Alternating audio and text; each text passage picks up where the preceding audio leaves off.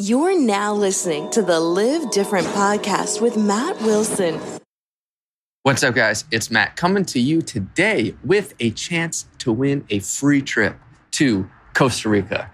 Come down to Manuel Antonio, absolutely paid for by Under 30 Experiences. If you're between the ages of 21 to 35, I suggest you go on over to under30experiences.com/blog to sign up to win this free trip. We teamed up with our friends at Ready Yeti for an awesome grand prize that includes a ton of outdoor gear. This includes Outdoor Vitals jacket and tent, a Mishi Tacken set of boots, Evolve Motion Impact, a Belmont blanket, Empowered lights, a Core Surf gift card, Bear Adventure watch, a bunch of really cool stuff valued at over $2,500. So if you want to opt in, there are three ways you can do it. One is you can follow me on Instagram, instagram.com/MattWilsonTV. There is a big picture of a sunset, and you can get the instructions there where you can opt in. It's just a link in my profile right now. Or you can go to under30experiences.com/blog, as I said, and you can get the details. Or right in iTunes, if you're listening to this on the podcast app, just click through. It's all in the show notes. You just have to sign up for that mailing list to be notified if you want. So that's the deal. Trying to hook you guys up with some good stuff. Thanks for being an awesome community. Hopefully we can pay back one lucky member to come and hang out in Costa Rica for 5 days. Thanks, guys. Get ready for an awesome show with Traveling Jackie. Hello, everybody. Matt Wilson here with Traveling Jackie. And you have the Budget Minded Traveler podcast, which I actually just changed the name of. All right. Tell us about that. Yeah, I just hit 100 episodes with that. Congratulations. Thank you. And decided for several reasons to change the name going forward, but it's now called Jump with Traveling Jackie. It's the same show, same feed, same me. Beautiful. New name. So yeah, moving upward. That's excellent. I enjoyed coming and talking to you. This was a couple of years ago now. It was. Yeah, I would have to look up and see which episode that was. It was a long time ago. I feel like it was a long time ago. Yeah. A lot has happened since then. For sure. Well, one thing that I've noticed across your blog is that this word jump really resonates with you. And I think a lot of the listeners it will resonate with as well, because you took the jump or took the leap when you were 18 years old to live this, if you will, alternative lifestyle. Yes, I did. That's when I first up and moved to Costa Rica to study abroad for a year, which we were just speaking some Tico with each other. Yeah.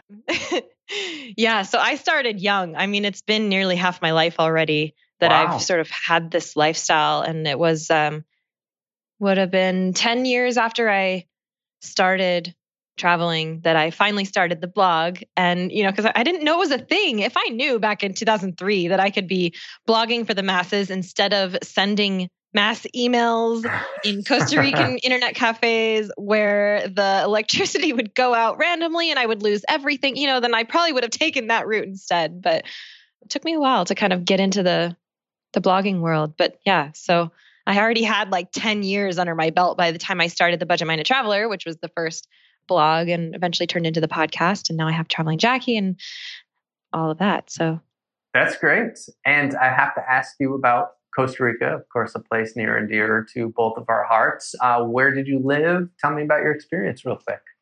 I lived in, are you ready for this Tico accent? I'm ready. I lived in San Pablo de Heredia. Okay.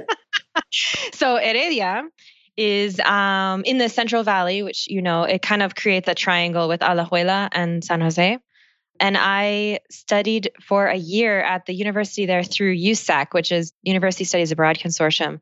They were actually headquartered at my school in the United States, which I graduated from, but I don't really claim. I didn't spend a whole lot of time there because they have this amazing study abroad program that I kept taking advantage of.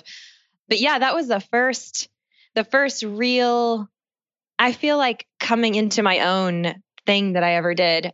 We had a foreign exchange student my senior year of high school from Germany. And the one thing she told me was, and I'd already been studying Spanish at this point, and decided I wanted to study abroad. And she said, whatever you do, Go for a year. Don't think twice about it. That advice has stayed with me, I mean, forever, obviously. But I took it and I never thought twice about it. I just said, okay, I'm going for a year. And my life totally changed. I mean, I was 18. I turned 19 down there, I learned how to speak Spanish and dance salsa and travel and figure out the ropes of the transportation and the language thing and all of this different. I lived with a host family. Everything was so different all the time. And I just fell absolutely in love. And that was just the beginning of the snowball for me. Excellent. Yeah. Heredia, it's not a place that I've been to too many times, but there's an overlook across the whole Central Valley with a big cross. Do you know what I'm talking about? And there's another park there that I've been to. I'll have to get back to you. Volcan Barva, have you been up there? That's a good hiking area. I've been close to there. What's funny is from my house where I used to live in San Pablo de Heredia, we could see across the valley. We lived kind of on a hill. And so I could see from my house, San Jose, which was super cool. Yeah. But you know what? You wouldn't go to Heredia because it's like a place where you live. It's not a place where you visit. It's not a tourist attraction. It's actually I think it was about 80,000 people, I want to say, when I was there in 2003, 2004. I mean, I had the university, it was the UNA, la Universidad Nacional de Costa Rica. La U. Yeah. La UNA. And you wouldn't go there unless you specifically wanted to hike Barva or, there wasn't a lot, it was just a small town kind of thing, which I loved. That's why I chose it actually. And because it was in the mountains, the other option was Punta Arenas.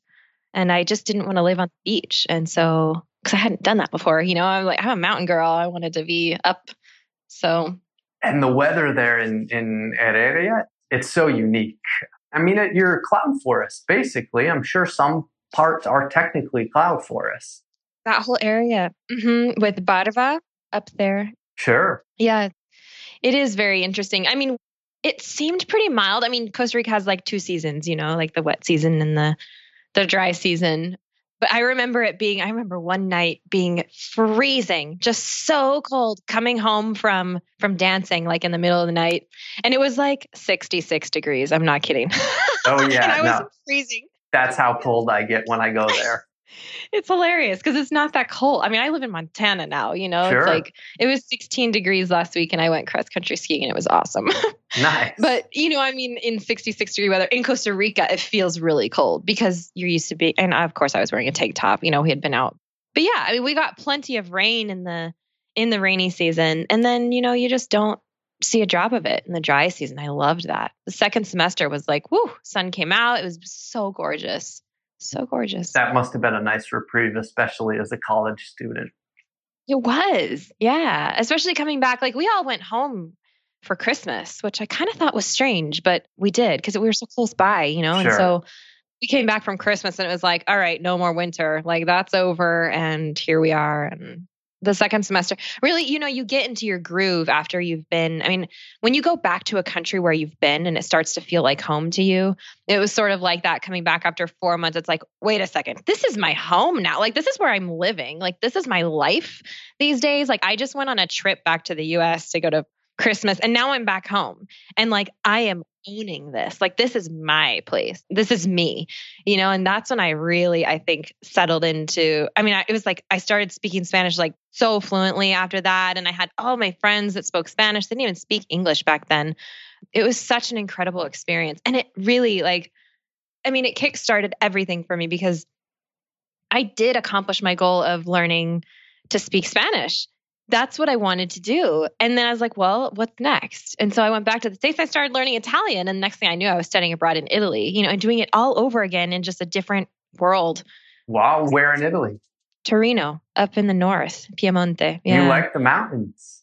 I am a mountain girl. Absolutely. Although when I studied abroad in Brazil, I was in Florianopolis, which is an island. It's their Hawaii, sort of. It's all beaches. So I did try that, and I appreciate the beach, but I am such a mountain girl. I need mountains. I love it. And they're all over. You can find these amazing places all over the world to feel at home. And That's what I did. Yeah, and there's usually way less people than at the beach. It's a good strategy. I want to ask you how you got to Montana, but first, tell me a little bit more about Florianopolis. Oh, that was pretty cool. It was kind of a whim.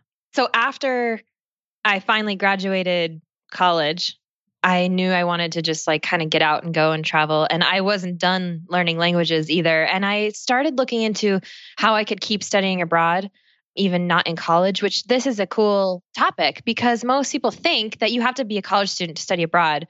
And that is so not true. I have done it actually twice since college, once 10 years ago and once this year, which we can also talk about if you want. But yeah, so Portuguese was like my next step because I thought, okay, I speak Spanish, like it's probably going to be easy and I want to go to Brazil. And so I just did. I went and I only went for a month actually, but I was speaking like absolutely fluent Portuguese after like a few days. And I was so fluent in Spanish. I understood the language so well that Portuguese came really, really easily to me.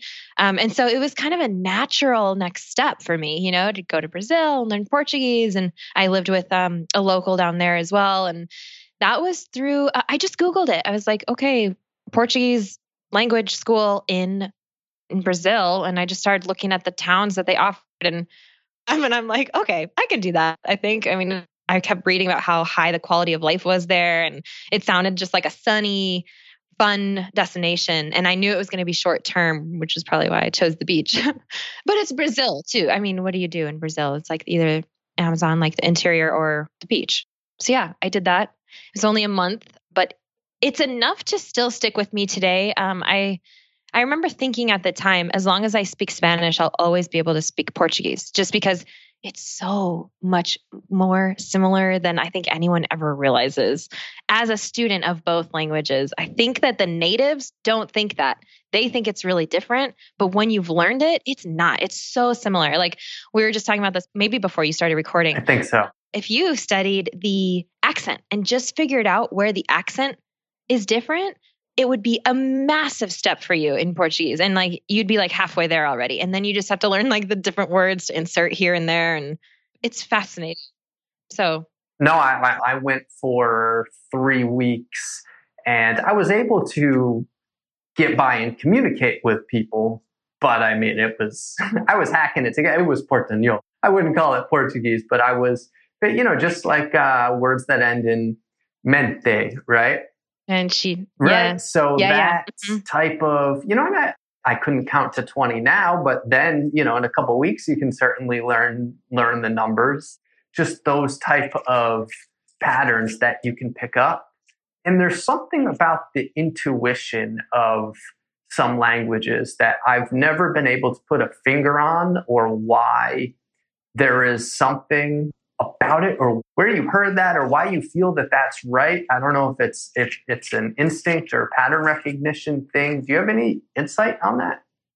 It has to do a lot with the localization, like where you are also, because that's why, like, for example, Brazilian Portuguese, I'll say, are so similar because they also came from the same continent, you know, and like there's something to be said about the way that you're raised in the culture, about how you speak as well. That's like, I think it's called localization, at least in like translation. Like when you translate a document, you need to think you're not just translating the words, you're translating into a culture. And where is that culture? Is that culture the United States, or is that culture England? Because then your English is going to be different. You know what I mean? Like, sure. So I feel like maybe it has something to do with like being where it is actually geographically. For me, at least, like I'm really drawn to Romance languages because that's just where I started.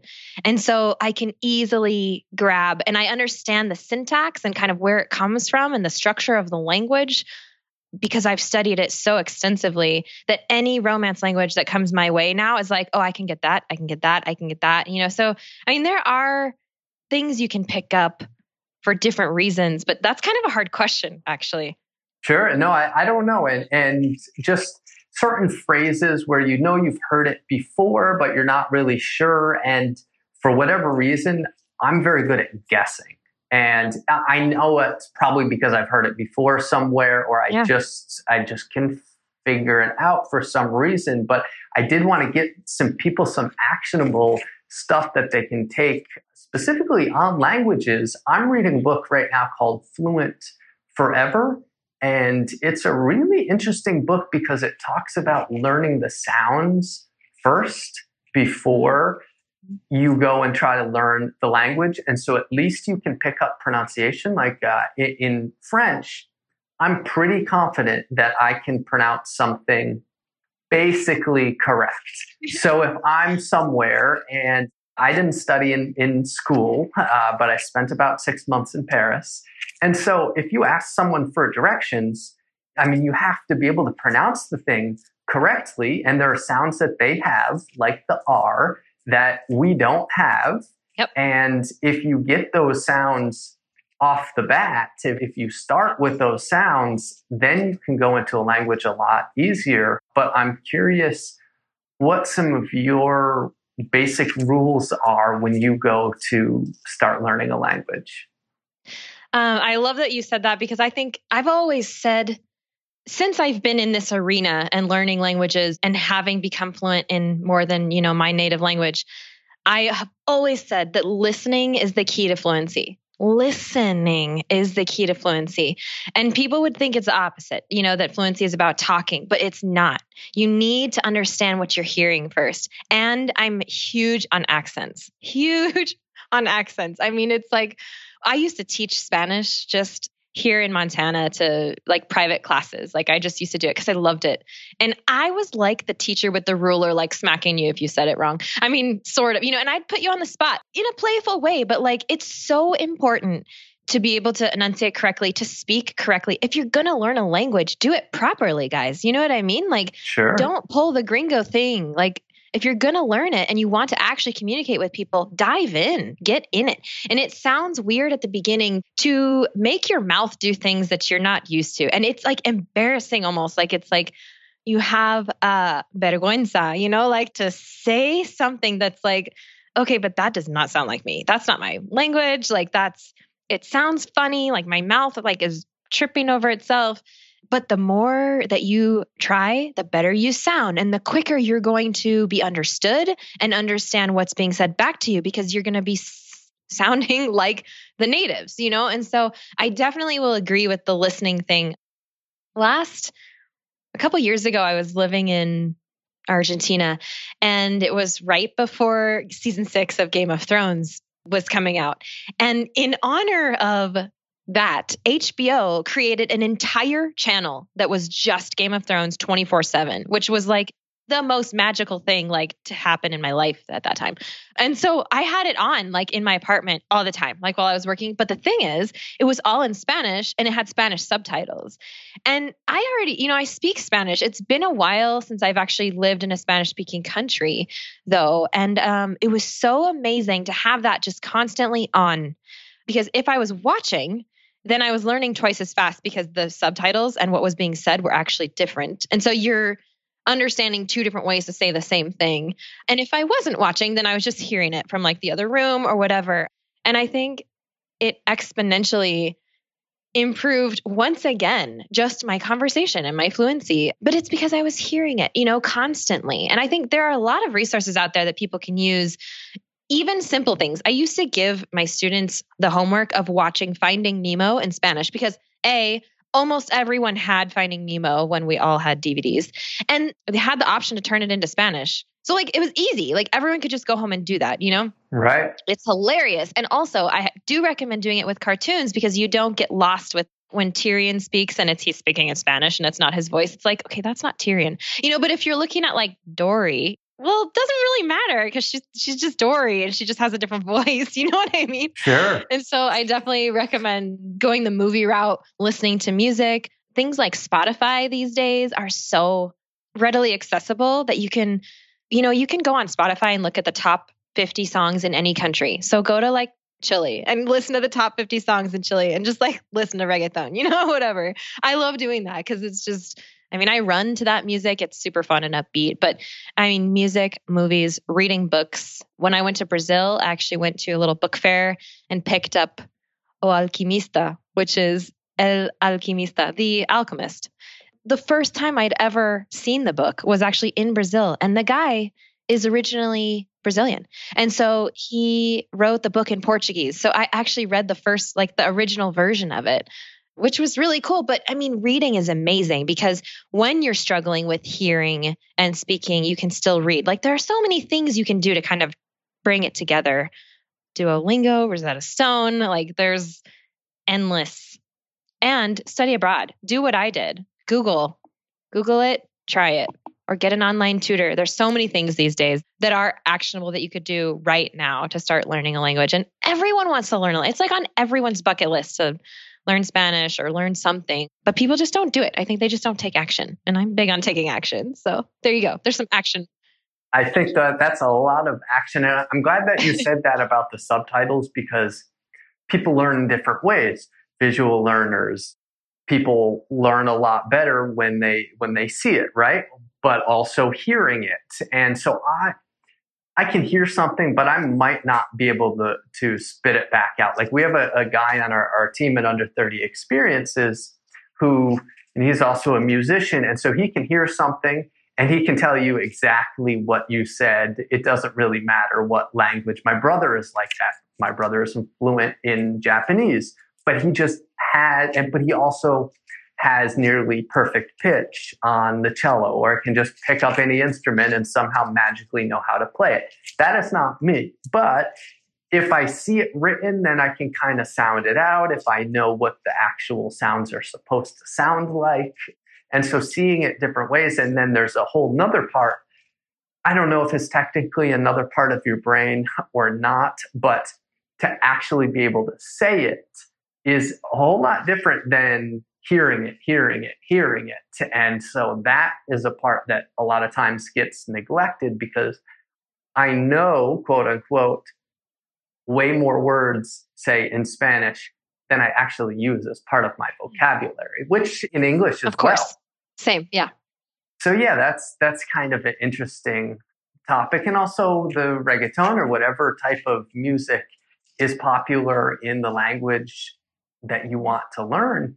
That's like a fun little puzzle, just as when we listen to hip hop in English, it's kind of like, oh, what do they say? I remember as a teenager listening to rap songs, like, oh, I wonder what that means. I should, I guess I didn't say when I was a teenager, I should Google that, but I should ask my friend who's 2 years older than me. Maybe he'll tell me what this phrase means, you know?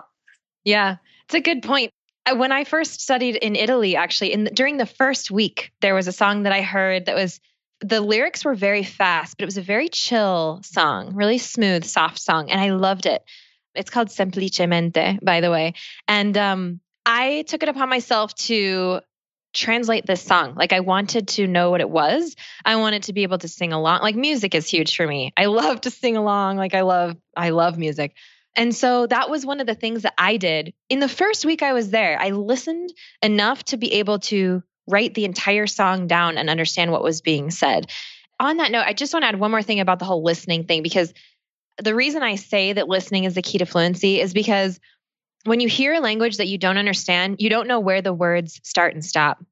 And the more you are learning and listening, the more you can hear the breaks in between the words. You know what a word is. You start to recognize what words are. And so then when you hear like 3 words, you know that the first and the last one, you know that the second one must be something, and then you can look it up or whatever. You know, it's like you start to hear the differences, the breaks in the words, depending on the accent, of course, of the region, which is a totally different subject. I mean, wow. That's an intimidating subject in itself. But the idea is the more you listen, the more you're going to be able to break up the words that you're hearing and be able to reproduce them. And that's kind of like what I was doing with that song. When I taught my Spanish classes, I would play songs in class and I would write out the lyrics and I would leave blanks. And so I'd have the students listen to them and they'd have to fill in the blank. So they have to listen and be able to tell which word was missing, you know, from the paper or whatever. I mean, for me, this is super fun. Like I'm a huge language nerd, but like these are the sort of things you can do to kind of train yourself and practice, and everything will help. All of these things will help. There's lots of ways, depending on whether you're visual or audio learner, like go hit it from all sides because it'll eventually start to come together. Sure. And you bring up a very good point about the accents and the regional accents, and we don't have to go too deep into it, but picking a location where the people speak more neutrally. Yes.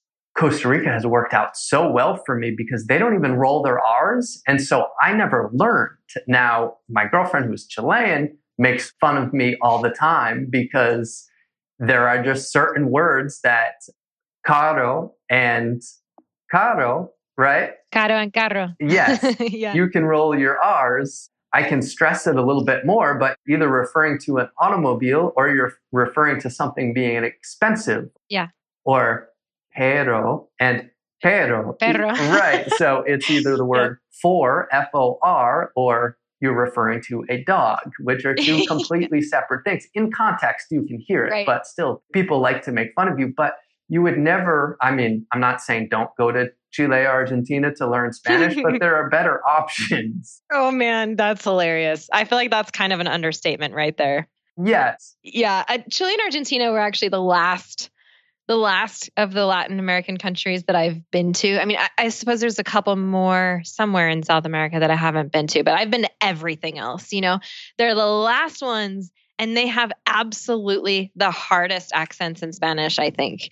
I would definitely caution someone, or at least just give them an extra boost, like of courage to, if you're going to go to these countries, take a grain of salt with you, just because they are more difficult. They're less clear. They have their own kind of thing, and they're different from each other. They're totally different. Both Chile and Argentina, they're like so proud to be so different down there. Big time rivals. Yeah, it's very true that I think their language is harder to understand.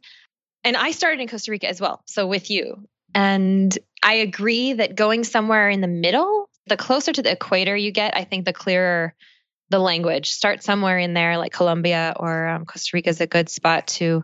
That's why I chose Costa Rica, actually. I only had options at that point between Chile, Costa Rica, and Spain. And so for me, it was like very like, okay, well, that's Costa Rica then, because I don't want the Spanish lisp. No offense to the Spaniards. And I didn't want to go to Chile, which is funny now because Chile is my absolute favorite country. I love Chile. I have not been yet. February, I'm going. It's amazing. Yeah, I've heard, I know that you just got back from Patagonia. I'll add this about the Chilean accent. Actually, the same guy who can spit out just about everything you tell him, Jono, which a lot of our listeners will know from Under 30 Experiences trips. We were in Costa Rica going to a waterfall, and Luz was with us, and she said, oh, vamos para una uchalada. And she said it very, very quickly. And of course, I understood because we speak all the time. But John was like, uchalada? What the hell is a uchalada? I don't even, what are you saying? Uchalada. I don't even know what you're saying. Una ducha helada. Duchala. Yeah. Oh, cold. Oh, funny. Exactly. Okay. Yeah, we're going for a cold bath or a cold shower in the waterfall. But for the rest of the day, he just couldn't conceive that someone would cut off that much of the word in the beginning and at the end. The D's and the B's in Costa Rica, I get made fun of for that. And then when you go down to Argentina, it's like the S's and the other kind of things. And I'm just like, that's why my accent is such a mess these days. But sure. It's funny because when people, I don't know if people do this to you, but when people, native speakers, when they speak to me, they don't know where I'm from and they really try to place it. And I always let them guess because I think it's a fun game. And the most that I get are actually Argentina first, also Chile, and then somewhere in Central America, but no one can put their finger on it. And one girl told me one time, when you talk, I see palm trees. That's really funny. That's amazing, you know? But she was Argentinian. So of course she was hearing, of course, the Central American side of it. Yeah, that the D's and the, like, that's why I say San Pablo de Heredia. Like, really?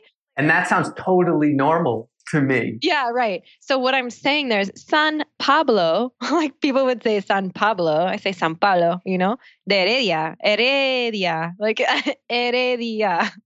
And to be honest, I was like, oh, what do they mean about the B's and the D's? But when you say it, absolutely, Yeah, like you just leave them out.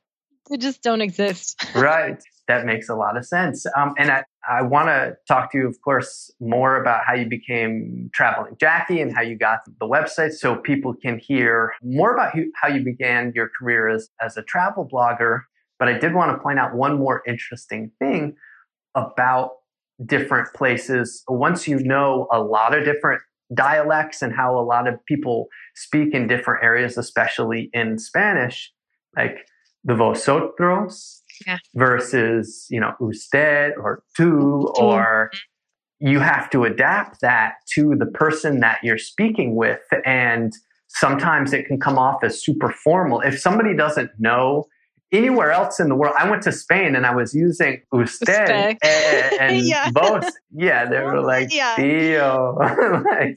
So you really have to adapt. And the other funny one is that I was going to tell you is we have a local Costa Rican guy who will go to the farmer's market and pick us up some organic stuff, but he has to drive like 45 minutes to an hour to go and get it. So we always go over the list with him before, and Luz always writes the list. But she will get mixed up between Spanish from Chile, because especially when you're talking about fruits and vegetables, it's different everywhere. Yeah. So this poor guy gets a list of mainly things in Chilean Spanish with a mix of English in there because she lived in the States for 10 years. And then what she can remember about what they call it in Costa Rica. So he usually looks at this list and he's like, we need to translate this before I go there. Like palta instead of aguacate. And she'll just write avocado, which is totally Spanglish, but it works, right? If you know what she's talking about. It matters big time. Yeah. Slang. And that's the intimidating thing, though, that like you don't want to scare people too much at the beginning. But it's better to get a foot in the door anywhere and then try to adapt later when you're ready, But of course. Even like Mexican Spanish, for example, that does not work everywhere. It's so slang. But if you can get Mexican Spanish, then good for you. You're on your way, and then you can start to learn in quite embarrassing ways sometimes what works and what doesn't. And you just figured out. And it's funny because you're always the foreigner and, you're learning a new language and people forgive you so easily and are so impressed by you for trying to learn their language. And it's an incredible thing. There's a quote that I always like to share that is, you live a new life for every language you speak. And if you speak only one, you live only once. It's like a Czech proverb. And I've loved that quote for quite a long time because every time I learn a language, it's like it comes true over and over again. It's like all these different worlds that you can be part of that exist outside of your English speaking world that I'm such a proponent for. So I could geek out about language all day long. So you definitely are going to have to stop me. Yes. All right. As could I. So Traveling Jackie, you studied abroad a bunch of different times. I assume you backpacked all over the place. I mean, this was for about 10 years. But then you decided, I want to start publishing this online. How did you get started? You have a successful podcast. You run your own trips. I mean, there's a lot going on with your brand. So tell us how you did that. Okay. What happens when you become a traveler is you get a lot of people asking you questions and you become the resource for absolutely everything, even if you haven't been absolutely everywhere. People, it's like they don't know any better. They ask you anyway. And so this was happening to me, especially as after Facebook started. You start to get more into touch with people you haven't seen in a while. Like your network is suddenly bigger because of Facebook, and I just started getting all these questions from everyone. Like I was the expert. All my friends and all of their friends would ask me any questions they had about travel. And I thought like, there's gotta be a better way to do this than like one email at a time, or one coffee conversation at a time.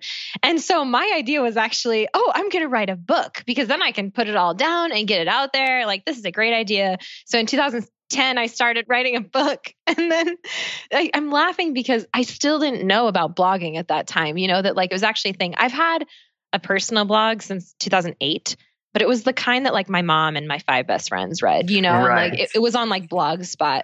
It still is actually, which is kind of funny, but I didn't know you could do it as like a thing, as a profession. So in 2013, when that information hit my life, it took me about a month to like, okay, this is what I'm doing. This is what I was born for, and I launched the Budget Minded Traveler literally within a month of learning that I could do this. I studied the Smart Passive Income podcast with Pat Flynn. I don't know if you've ever listened to that, but it's what helped me understand blogging as a business from day zero, And so my whole goal was to basically build this so that I can continue traveling and make an income from it. And so I started out on the right foot because I started it knowing that it was going to be a business and affiliate marketing and all that stuff. And I had a lot to say. I already at that point had 10 years of experience. And so rather than starting with destinations like, oh, this is what you do in Costa Rica, because I could have written a book about that. Instead of that, I said, no, this is how you prepare yourself for a trip. This is how you do your phone. This is how you pack. This is how, like all these things that people needed help with, how to choose a backpack, like all this stuff that just went crazy on Google because Google loved it because it was like really good for SEO. And so I actually got a lot of traffic. Like it was just good stuff, really good stuff that the internet wanted to see. And so that was the first thing that really bumped my brand and my name, was that I was actually putting out good content. And then I kept running into people who told me that I should start a podcast. And I was very averse to it. I'm like, dude, I just started blogging, like one thing at a time here. And then finally, enough people that I really respect said, you need to do this and you're going to be good at it and, whatever. And so I'm like, okay, fine. So again, 1 month later, I had a podcast. Like seriously, I didn't even think that much about it. In fact, I published the first 3 episodes and I went to Mexico and I brought my microphone. I didn't really even know what I was doing. And people loved it. And I was like, oh, shoot, I guess I better like record something else, like I better keep doing this. Right. That was 4.5 years ago now. And so as life went on and, life changes as we grow up and grow, have different experiences, whatever. I actually, in 2015, got way more into the adventure travel scene as a result of different connections I had made.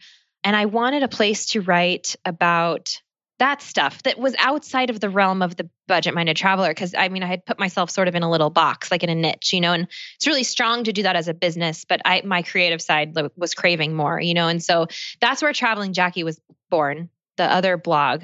So then I have 2 blogs and a podcast. And that same year, I actually left Montana and became nomadic. All of my listeners know my story. I actually went through a divorce and kind of left everything as I knew it and started on this new like crazy adventure.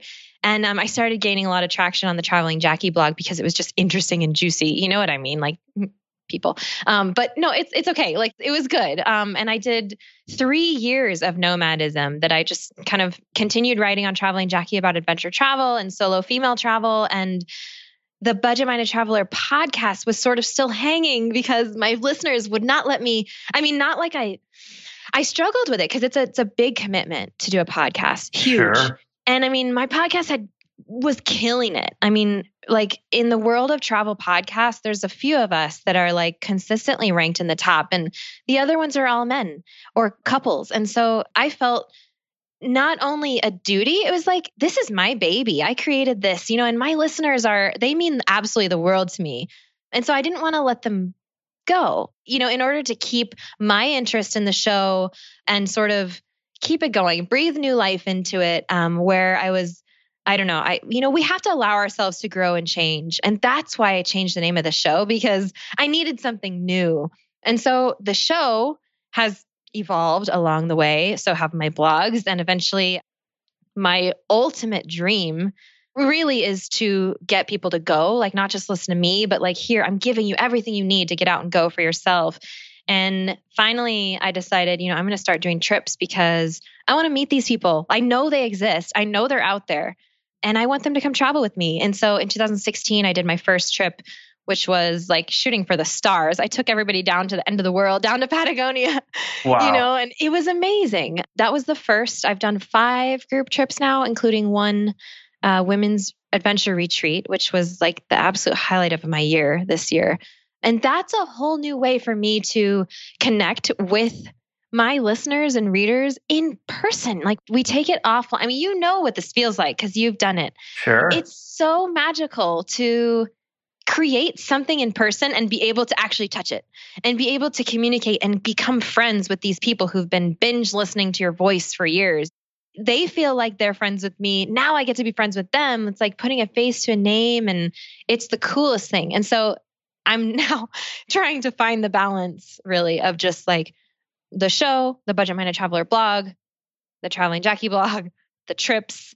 It's a lot because I'm still, handling it all by myself. But I guess in sort of a nutshell, that's where I started and where I am now, and the evolving of things in between, and how I've been trying to like keep up and handle it. And it's a ride. It's a roller coaster for sure, but I wouldn't trade it for anything.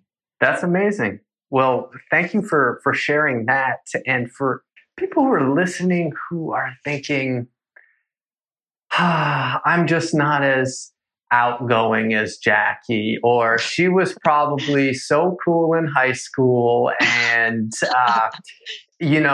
only outgoing people speak other languages well. And oh my God, look at this woman.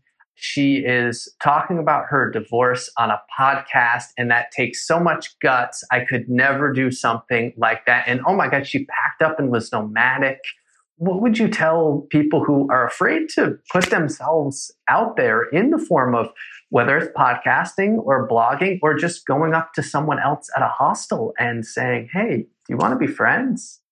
Wow, that's a big question. But I actually think I wish the answer would be as simple as this. We're all human. Like we all have needs and wants and dreams, and we also all have courage. And we also are all in this together. And the second that you open up, you realize how many people are already there with you. And I learned that when I took my big leap in 2015 and had so much support.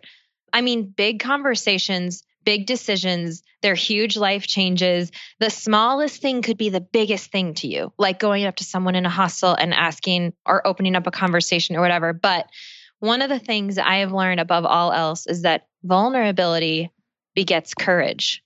And the more you flex those courage muscles, the more you are capable of doing what seems impossible to you every single time. And if you put yourself out there, or if you share, you'll realize how not alone you are, how many people are actually right there with you, who support you, who love you, whether you know them or not. I mean, I have listeners and readers commenting on my Instagram, sending me emails, and they've told me literally like, I love you, like, thank you. And I'm just like, this is unreal, because here I am in a room by myself producing this blog post or this podcast or whatever, putting it out to I don't know who, but there's someone there.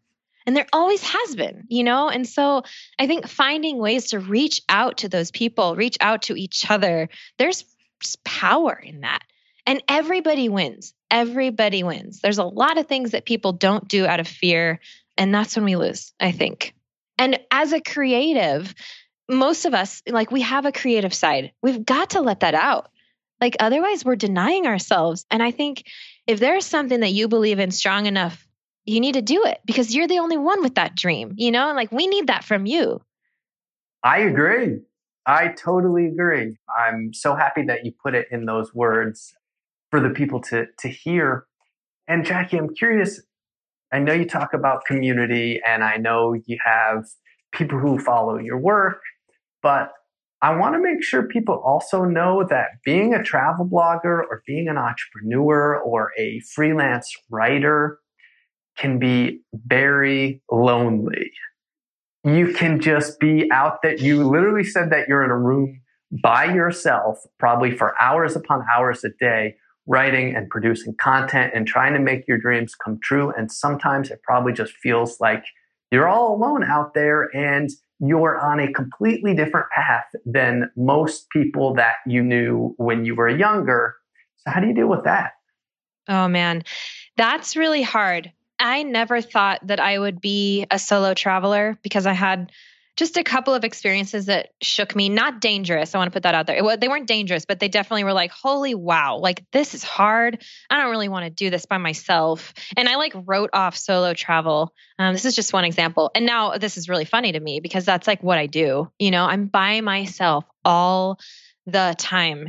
And that is a good example of one of those things that seems impossible to you, but you do it and you get used to it. You can get over it. You can get comfortable with it. But loneliness doesn't escape anyone, I don't think. I've written about it before. Like, I think people see me and they see my Instagram and they see like my successes. And I mean, I write about the not so successes as well. Like, I put everything out there, but they just think that because of the position that I'm in, that like things are just good, I mean, unless they're reading otherwise, I guess. But people ask me if I get lonely, and I'm like, is this a trick question?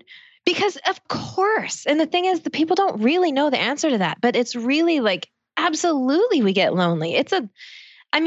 You just mentioned, because I mentioned, that I sit here and I write and I podcast by myself. It's not just that. It's going to dinner by myself. It's getting on a plane by myself. It's finding a place to live, a hotel for the night, a tour for the day by myself. I have what I call empty chair syndrome, where there's always an empty chair next to me.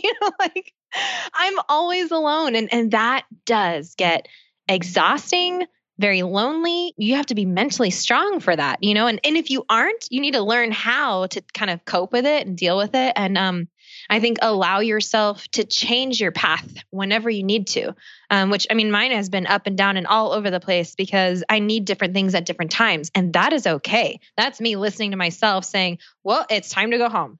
Or nope, it's time to leave. Like, I'm ready. And that's all I need to make a decision, is like listening to what Jackie needs, because no one else is going to be able to tell me that. Like, for example, right now, I'm at home, home, HOME. Like, I have a home for the first time in like 4 years. I just moved in last weekend to this place that I'm going to stay in through the winter in Montana, which is like mind blowing to me because I've been a snowbird for the past 3 years. But I need this right now. This is where I need to be. I need to be home.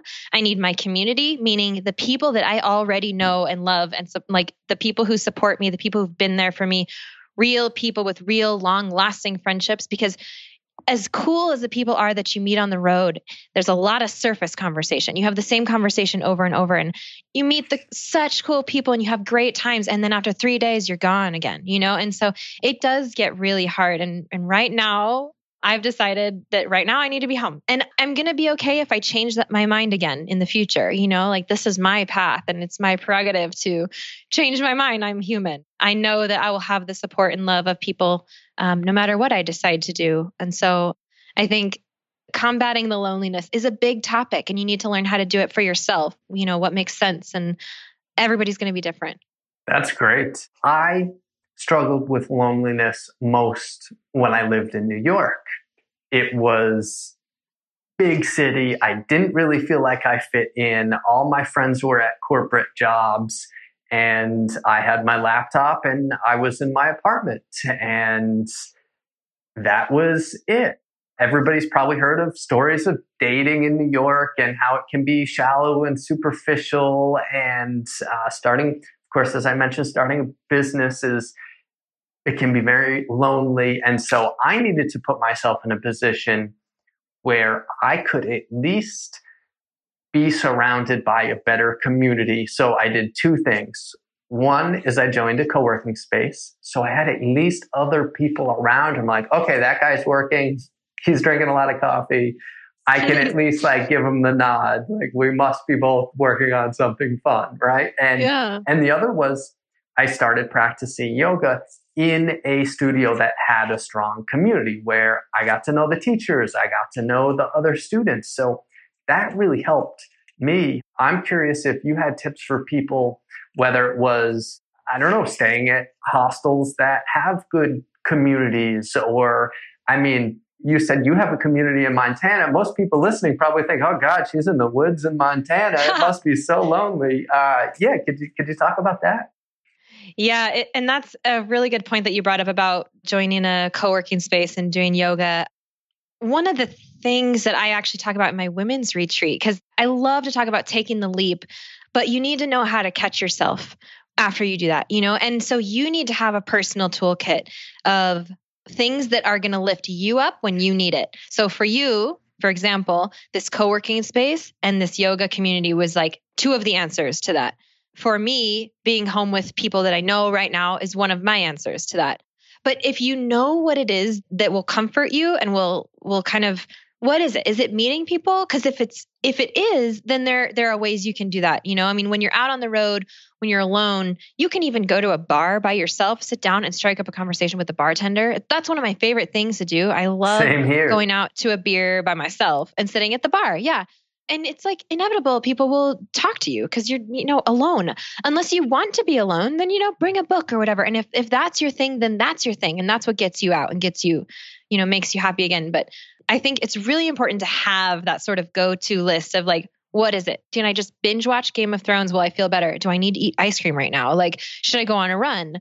Do I need to go to a couch surfing event? That's another option. Is there are meetups all over the world that you could look into, or there are day tours if you're in big cities, even free ones. There are couch surfing meetups, which that whole platform is free. When I first moved to Argentina, I actually went on couch surfing and decided to stay first, like my first nights there, with a couch surfer. And I chose her very carefully. I wanted someone that maybe I could be friends with because I was going to be living there.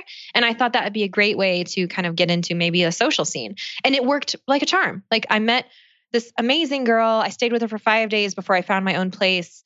On the first day, she took me to a couch surfing meetup and I met like a bunch of different people, mostly Argentinians who were living there because it's like, I don't know, it was like magic. They like all came out to this couch surfing thing. Like, because Argentinians are such amazing people. They love to share. And so if someone's passing through town, they want to meet them. They're just such cool people. And so there's a bunch of locals that went to this event. And, I got to meet a bunch of people right off the bat. You can always also do something like Airbnb where the host is present so that you can have someone there so you're not by yourself. Or you could do a work away where you're living with a family or a person, like if you need people are out there. And I would say finding some sort of community that you can connect with, like yoga class. Yoga is kind of intimidating in a different language. I actually did a Muay Thai when I was living in Argentina. I've done a yoga class in Germany before. That was really interesting because German is one of those like the fifth probably language that I'm like kind of decent at, and so it's like down the line. But the answer is basically like, think about it for just 1 minute. What do you like to do? And how can you get out of this like lonely bubble that you're in or whatever and explore those things and let it be okay if they don't work. Try something different. That's awesome because I'm appreciative of your answers because they're a lot about how to meet the local people and you'll pick up the local language that way. For example, you can get really caught into, going to the local gringo bar and then you just get hooked into the gringo scene or the expat scene. And then you realize, oh my God, I don't have any local friends. And that's a completely different experience. I mean, one could say you might as well have stayed home, right? Yeah. You need it sometimes, especially if you're abroad for a long period of time. You said you like to go to the bar and just sit and have a drink and chat up whatever bartender is there. I really enjoy that, especially when I'm in a new city because you get to know the deal and the bartender will be here, but he'll be talking to the guy down there and then you can hop in on their conversation and it's a nice play. One of my best friends in Costa Rica is a local bartender. I say a local bartender, he's a gringo. But he's also a really good person to know. The bartender is a perfect person to know because he knows everybody who comes through that bar. I mean, it's a small town. And by being good friends with him, then I know all of his friends. I know every single person that goes to that bar. But I want to mention, so that's the bar in Manuel Antonio at the top of the tourist town, right? But if I go to Quepos and I go and have lunch at the little cevicheria in the central market, I'm not going to see a single gringo and I'm going to sit there and this guy in the corner is going to be reading the newspaper, not on his iPhone. This guy's going to be talking politics. These two guys are going to be arguing over the football game. Yeah, the local football games, Alajuela and Saprissa, and so you're going to get to know the culture and then you can start chiming in on those conversations because you know a little something about Costa Rican football. Then people are like, ooh, my, like they really want to talk to you because they think, oh, this guy knows what he's talking about. You picked up that local, you picked up that local flavor. don't get me wrong, on Sundays, I like to go to the Gringo Bar and watch football, and that's a reprieve that I need. I don't need it, but that I enjoy. That's such a good point. And I think maybe you do need that. I would say that is definitely okay to need, because you're finding a balance right now. And that's super important, because otherwise you risk burning out on only one culture. And that it's not entirely being true to who you are. And so you have to allow yourself, if you need those gringo bars, if you need that gringo town for a vacation, go. I mean, if it's an expatville and everyone speaks your language, hallelujah, amazing. You're still in Mexico or whatever, but you're speaking English and you can get around. And it's kind of like cheating, but in like a magical way, because it's just a little bit easier. And sometimes you just need a little bit easier, because it's a hard life. It's a hard life living overseas, being nomadic, traveling solo, whatever it is. Like, it's not easy by any means. And so if you have those little things you can kind of dip into the corner and indulge in for a minute and just like, okay, that felt good. I got my football game in, whatever. And now I'm going to go and have some ceviche, whatever. And right. But finding that balance is so super important, I think. Sure. And just as a traveler, it's interesting because you meet people from all over the world, not just gringo North Americans, not just local wherever you are, but you get to also learn about other people. One of the most interesting conversations that I've had recently actually was with an Argentinian guy, but we were sitting in a coffee shop in Bali, and we're the only two people there. And we were talking to the Indonesian woman for a little while, and then we ended up changing to Spanish, and we had a really fun conversation. And you just get to know about other parts of the world. I've never been to Argentina, but I learned a lot about what it was like there just from, granted this is one conversation, but it was a meaningful conversation. It was a memory that I have from that trip, but I was in Southeast Asia at the time. Yeah, I love that. And those little gems happen all the time when you're traveling. It's like the magic of it. Sure. That's a really good point, though. I mean, even here, you walk outside your door in the United States and there's a possibility that you're going to meet someone from another country and you're at home. So, I mean, yeah, people are everywhere. It's not just one culture that you're dealing with, which is a really good point. You never know who you're going to meet. I absolutely agree. And I'm glad that you mentioned at home. I think it might be a nice place to end, especially in this day and age where there's a lot going on in the world, all over the world, of course, but especially here in the United States. And I'm a firm believer that people need to learn more about one another. We are very often stuck on our phones, which is magic, right? There are literally people listening to our voices as they are hearing this from their phones, in their headphones, but they're probably also walking around missing out on the quote unquote real world, what's going on around them. And it's such a fantastic time to be alive that you can tune into your quote tribe, and you can all of a sudden find traveling Jackie in a cabin in Montana. I'm totally picturing where you are right now. And you can be connected in that way, but also so many issues in the United States are happening because people don't understand the people around them. So, Jackie, I'm curious if you had any tips on how people in their own backyard could take the traveling mindset and stay open-minded while they're at home to these types of chance encounters that are so magical overseas, but at home we need this too. What would you tell people? That's hard because everyone has a different backyard, but at the same time, I think if you are aware of the things that you like when you go overseas, like what are they? Have you actually thought about those things? Like, is it the language? Is it that you like a different menu and you don't know what you're going to taste that day? Is it the transportation thing? Do you like public transportation? Like, what are the things that you like about travel? Or is it seeing something new, And then what in your own city can you do? Like, is there a new restaurant you can go to? Or is there a bus you can take that you don't know where it goes? Or, is there an adventure you can do that wouldn't take much? A new hike or a walk through a different park or going to a bookstore in a different neighborhood, or whatever. I mean, I think there are a lot of adventure things that you can do where you actually are out like doing things.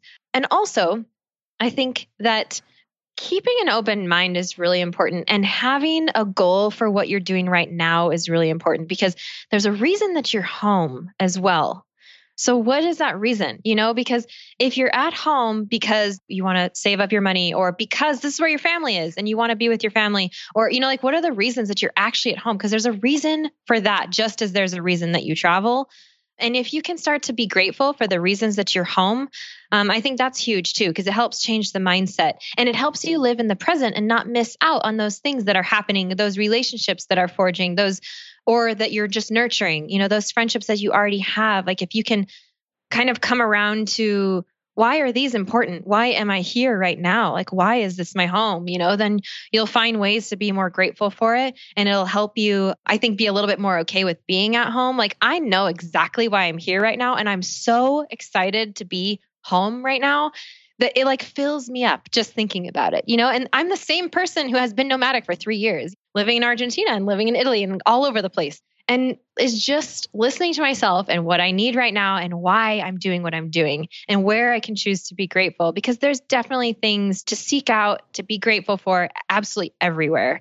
So another thing that you can do is, I would say, if you have traveled and you want to sort of bring those things with you, when you go home, and you have maybe some things that you can put up like souvenirs, bring those, put them out, look at them, enjoy your memories. Be grateful for the thing that had happened that helped shape you to who you are right now. And then go to the store and pick up bratwurst and sauerkraut and like put on German music and wear your dirndl and like have a German night, because it's super fun and it'll make you laugh. And the whole time you're at home, but like you're taking something that you've experienced and bringing it into your daily life today. Another thing that I like to do when I'm really down, like I just want to travel, like I just want to get out and I can't or whatever, is I'll pick up a book that takes place elsewhere. Like Dan Brown is my number one recommendation for books that take place like in other countries or whatever, because he's so good making you feel like you're there. There's a book called The Geography of Bliss, which is really good too. Like each chapter is a different country. And I mean, there are books you can read that really take you away. And if you need an escape, go to a good book that like takes you to a foreign land where you feel like you're going on an adventure, even though you're still sitting on your couch. And then be grateful that you have a couch and that you don't have to figure out where you're sleeping that night. Because damn, that gets like frustrating day after day after day when you're just dealing with travel logistics all the time. Like it takes a lot of time. It takes a lot of energy. And I mean, there are lots of things that you can be grateful for being in one place and having the relationships that you have. And I think just changing perspective and having a goal for why you're here and maybe making a plan for the next time you leave, are things you can do. And being grateful for the experiences you've had. Don't let them go, let them change you. Be happy about those memories and continue to talk about it and share and meet people and share about travel. I mean, you can travel every day in conversation. I do it all the time because as soon as anybody finds out that I work in travel, it's like, okay, we're talking about their latest trip or their next trip or whatever. Or they're asking me. I travel all the time in conversation. So there are things, there are ways. That's amazing. And you can time travel. You can time travel right from your couch. Pretty cool. Yeah. And I just wanted to add that I find that I am so much more kind or really just more friendly to people when I'm traveling, probably out of necessity, part because I'm on vacation, but very much culturally as well, because I've spent all these fond memories from Costa Rica come back to me. All these fond memories from Bali come back to me, where people are just so nice, outwardly kind and friendly. And we can bring that with us. So that's really cool. Jackie, this has been an awesome conversation. Could you please let people know where they can find you online? My home is travelingjackie.com with one L for anybody who's not using American English out there. And I am at Traveling Jackie on Instagram. That's my preferred way of connecting with people. And if you want to check out the podcast, it's at travelingjackie.com/podcast. Excellent. Jackie, pura vida. Pura vida, Mike. Yeah, thank you very much. Gracias. Thank you for coming. It's been super fun. Yeah, definitely. My pleasure.